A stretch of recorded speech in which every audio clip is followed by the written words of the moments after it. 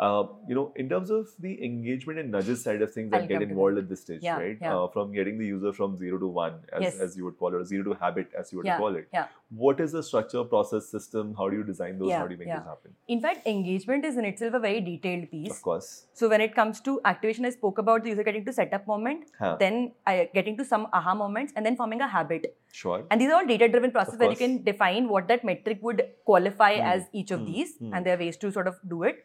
Now, once you have gotten the user to a habit moment, that's when you start building their engagement story. Sure. Now, So you're saying that is there an intervention from an engagement mechanism at the 0 to stage? Because the guy is probably installed the application, didn't even open it for the next 2 days. Yeah, yeah. So what and how would you approach this 0 to 1 journey? Sure. That's what I would love to zoom into first. Okay. We'll get to the 1 onwards after this. Yeah. Understood.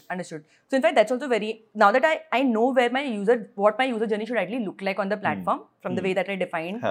I know that if the user is not taking those actions, that requires an intervention, right? Sure.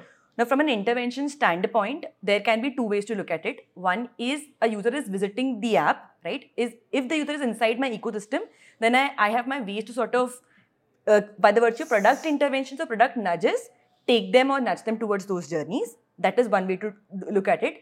The other is completely off app. Let's say like in your case, the user has not come at all, has installed and has not come at all, right?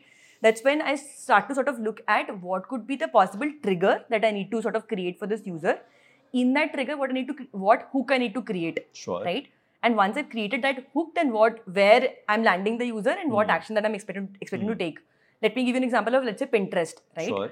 Let's say the user has installed the app and maybe in the onboarding journey, they also take interest of the user, right? He took some interest but then forgot about the app, right? The immediate nudge going out should be that, hey, you selected home decor and art and craft and few other things.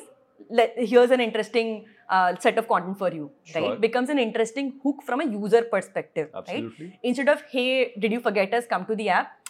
So that's, you're personalizing the content basis the data that the user gave you in that context. Yes. If the user is not engaged, the time duration between the install and the next engagement, if it crosses over to, let's say, 3 days, whatever X time frame, then there's a triggered communication with personalized content bringing the user back in Pinterest. That's right. Would you be able to tell us a little bit more about how you do this at Jupyter? Yeah, of course. So let's say in case of Jupyter, right? Again, similar to Pinterest, we have defined our own setup moments. First few things that we want the user to do when they come on the platform, let's say one of the first things being that they should fund the account, right? And place some money so that they start to... There's a KYC wala part also before this, no? Yeah, so and KYC... there is leakage and to be solved things there also. Right. So there's a KYC, that's more part of an onboarding journey. I'm right now talking about when the user has completed their onboarding journey to, let's say, created an account successfully, right? Once they've created their account successfully, then how do I start engaging them? Now, from an engagement standpoint, I would want the user to first fund their account, right? Or at least come and check out my app to find use cases for themselves. It could be, let's say, around UPI, it could be around debit card, for example, right? So my first nudge would be to let this user place some money in the account, right? And then start to transact. And when the user starts to transact is when I have sort of different aha moments for them. So as and when I see, depending upon how I lay down my journey, that within, let's say, within 7 days, I expect them to do ABC actions. 7 to 15 days, I expect them to do ABC actions. And I don't see that happening. That sort of, then it requires... a set of engagement nudges. Yes. So based on both actions and inactions, maybe the user came and did not really see the value within the platform, which I had promised. It makes sense for me that the user did open the app, but did not, let's say, find enough value. So it makes sense for me to sort of remind him of the value of... because when you talk at the level of scale at which you're operating, it can get quite subjective and hard to interpret with the whole value prop assessment and whether the user got or not.